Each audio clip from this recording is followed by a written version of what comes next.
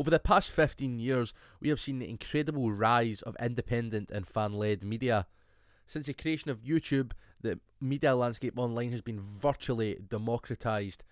We have seen YouTubers become mainstream celebrities on television, and we have seen fan media outlets get millions and millions of followers. This has compiled the misery for the mainstream media, as paper sales are at an all-time low, with publications having to cut costs and television news viewing figures dwindling. A recent study by YouGov also found that only 40% of Brits trust the mainstream media. I wanted to find out why this is the case, so I spoke to Scott Bradley, creator and host of the Scott Score podcast, a fan-led independent football podcast where he discusses periodically Scottish football and the events taking place within it.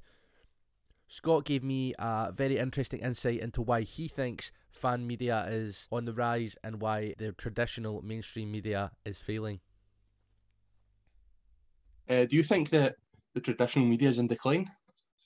No, absolutely, Graham. I think it's been in decline for a number of years. Like, when you just look at the rise of social media, it's had a major impact on print media specifically. Like, I'm 25, right? And I don't know anyone from my generation that regularly buys newspapers. And I couldn't tell you the last time I actually bought or read a newspaper. Like, literally, I get all my news and information online. It takes me literally seconds to go on my phone, read the news, basically for free, instead of going to the shop and buying a newspaper. And to be honest, Graham, seeing the next 10, 15 years, I think newspapers will cease to exist. And yeah, it's like the traditional media has been going downhill for a long time, and you see a lot of like big broadcast companies getting involved in social media, Twitter, YouTube, and see, when you look at like normal creators or whatever, they like these big broadcasters can't match or compete with them because they've got their own fan base, and they've grown that over the years. So they even the mainstream media and traditional media, they know the future isn't looking great. That's why they're trying to get their finger in the pie in social media. A very bold prediction from Bradley there, who's been running the Scott Score podcast for the past 5 years, gaining a significant listener base and interviewing a variety of prominent figures within and involved around the Scottish game over the course of the years. I went on to ask Bradley about the importance of fan media and how necessary he thinks it is. I definitely think it is crucial. It's so important.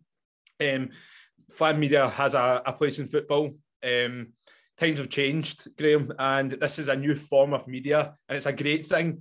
Because see, before, fans were never really represented in the media, and they didn't really have a voice or that line of communication with players and managers. And that is pivotal to have, because obviously that builds up a good relationship between the fans, players and managers. And when you look at YouTube channels and podcasts, that allows fans to voice their opinion on a public platform and engage with other supporters on what they think, exchange different opinions and whatnot. And I think elements of the mainstream media used to look down, or still perhaps look down on fan media, but whether they like it or not, it's here to stay. And I've interviewed a good number of journalists about fan media, and they have this real, they have this kind of disdain towards fan media, and it's almost like it's very snobbish. They look down upon it. They're like, eh. And I think that reeks of jealousy, because nowadays football fans don't really rely or trust newspapers.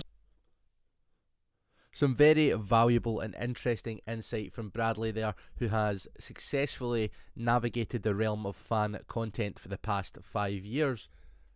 This presents some very interesting and crucial questions for the mainstream media. How can they maintain relevance and relatability with a viewership that is increasingly demanding authenticity?